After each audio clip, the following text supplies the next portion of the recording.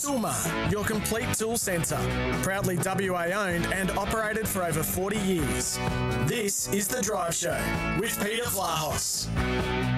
Doing all right. All right, we're getting excited because this weekend we have got Mount Panorama and in all its glory, the final Holden v Ford battle at the Bathurst 1000. It's arrived, even though Shane Van Gisbergen has all but wrapped up the championship. It should be a great weekend. Joining us is the man that's the co-host of The Driver's Seat, Matt McKeldin. Matt, thanks for your time. No worries, Pete. It's Bathurst week. Happy to give you all the time in the world. I hope the elements are okay. I hope it doesn't rain too much there on Mount Panorama. Oh. The forecast is for a bit of a wet weekend, unfortunately.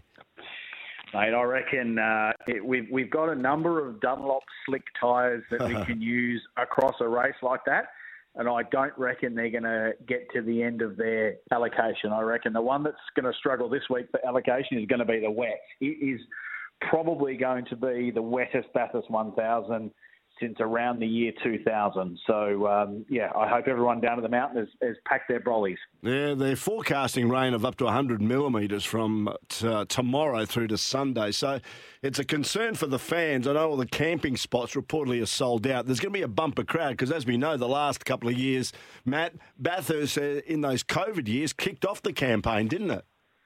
Yeah, absolutely. When it comes to motorsport, there's very few more emotive places than Mount Panorama. And I think if you were when we were facing the COVID challenge, everyone needed just quite a bit of cheer and a bit of something to look forward to. So, yeah, we kicked off a couple of years there with the Bathurst, I think they called it the Bathurst 500. But also there were some contractual arrangements between New South Wales and Supercars and where the series ends and finishes. So, look, this is the first 1,000 we've had at full capacity since COVID. And you're right, the campsites at the top of the mountain to the left of the chase and right behind the pit paddocks have been sold out for months and months. So there's definitely a desire for the punters to get back to the holy grail of motorsport. Tell us what we're likely to see apart from a wet Mount Panorama. The Holden v Ford battle is always one that offers so much intrigue.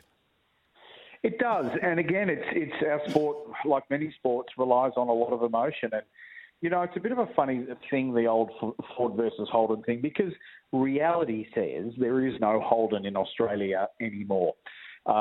So it's been a while since we've had Holden, probably 2 or 3 years, I think, certainly that have been manufacturing in this country. But Holden really just doesn't exist as a dealership group anymore. But what we are going to see in 2023 is the next generation of supercar that will not be Holden. It will be Chev Camaro and it will be the Ford Mustang. Obviously, you can still buy a Mustang here in Australia, but you can't buy a Commodore. And ironically, you actually can't buy a Camaro new in this country either, but that's a political battle for another day. But this is the last time, I think, probably the more accurate way to say it is that this is the last time we are going to see a Holden moniker running around in a factory team in the supercars. So we're not going to see the Commodore anymore. That's the big one, I reckon. Yeah. Not just Holden, but the Commodore. Yeah, certainly the traditionalists and the people that are connected to the heritage of the race will be pretty disappointed with that. I tell you who's not disappointed, Shane Van Gisbergen. An outstanding campaign, an outstanding season for him ahead of the 161-lap race this weekend. Mate, he's belted them, Peter. You couldn't have described it better. It has been an absolutely outstanding campaign, to the point where some of the other competitors are now all looking at each other and saying things like, "We need to race him harder." He's been dominant this year. He absolutely has. He was dominant last year, and he's continued on into it this year. He's a bit of a different character, old SVG. He can be a bit of a prickly pear at times, but doesn't enjoy the media. But, geez, he loves driving a race car. The skill set on the bloke probably didn't garner much attention outside the motorsport world, but he competed in the World Rally Championship in his hometown, New Zealand, last weekend. First time he's ever done a WRC rally in what they call WRC2. So it's the sort of next level down from the big boys at the top in the WRC. But don't get me wrong, competitors, highly credited competitors from all around the world, and he got third. So the bloke can drive absolutely out of sight. And it would almost take a meteorite bashing into Sydney and/or tipping the world off its axis for him not to win the Supercars crown this year. He's home and hosed, I reckon. Yeah, an outstanding performance. Can I just ask you a couple of questions before I let you go about the Formula One? Daniel Ricciardo, where do you think he's going to end up? There's all this conjecture now after what was a great performance at the weekend, his best performance of this Formula One campaign for this season. You know, there's talk that Haas want him, maybe Williams want him, but he wants to go to maybe a team that could consistently challenge for podiums. What are you reading into where Daniel Ricciardo is at the moment?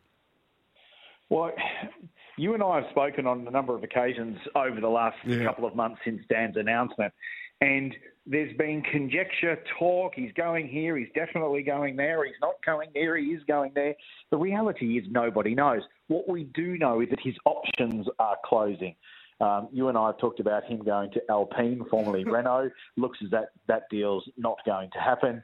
I don't think it's going to be Williams either, because I think they're going to get an American driver in there, a young bloke called Logan Sargent. Of course, America is big in Formula One at the moment. They've got 3 races scheduled next year.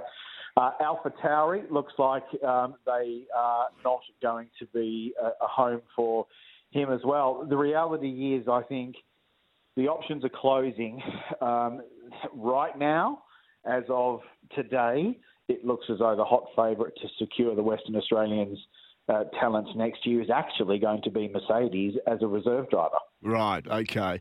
Tell us about Max Verstappen. What the hell happened at the Singapore Grand Prix? He was pretty dirty, wasn't he? He was talking to his team, shouting obscenities. I tell you what, he's a hothead as well. Oh, yeah. Maxi can get a little hot under the collar. And, I think probably all elite athletes who are used to having dominant performances, as, again, he's been this year, not unlike SVG, there is often a disconnect between what the race driver who has 1,000 horsepower under his right foot is feeling, as opposed to what the engineers on the wall are telling him he should feel. And so more often than not, though, the engineers dominate over a driver, and a lot of the time the driver doesn't get their way. They took a wrong strategy call. There is no doubt that Red Bull fumbled the ball on that one. And I think he's probably right to go off his head. The reality is he would have gone into the debrief after the race and more than likely apologised to all of his team. But in the heat of the battle, I mean, my goodness me, if you replay some of the things I've said in my helmet to my guys on the wall, I'd probably be put in jail. But it gets a very hot moment out there sometimes. And in a race like that, where if you just make it home in one piece, you've done very well. I think after what Max has delivered to Red Bull, I think all is probably forgiven on the Monday morning. Good on you, Matt. I know you're a busy man. Thanks for spending a few moments with us here on My Drive Show. Much appreciated. And enjoy Mount Panorama on the weekend. Thank you, mate. And I hope everyone who can't make it across from WA enjoys the coverage on KO or Fox or 7. But either way, happy Bathurst week. Yeah, and also tune into the driver's seat here on SEN. Good on you, Matt. Matt McKeldin joining us here on the program. We'll take some news headlines now.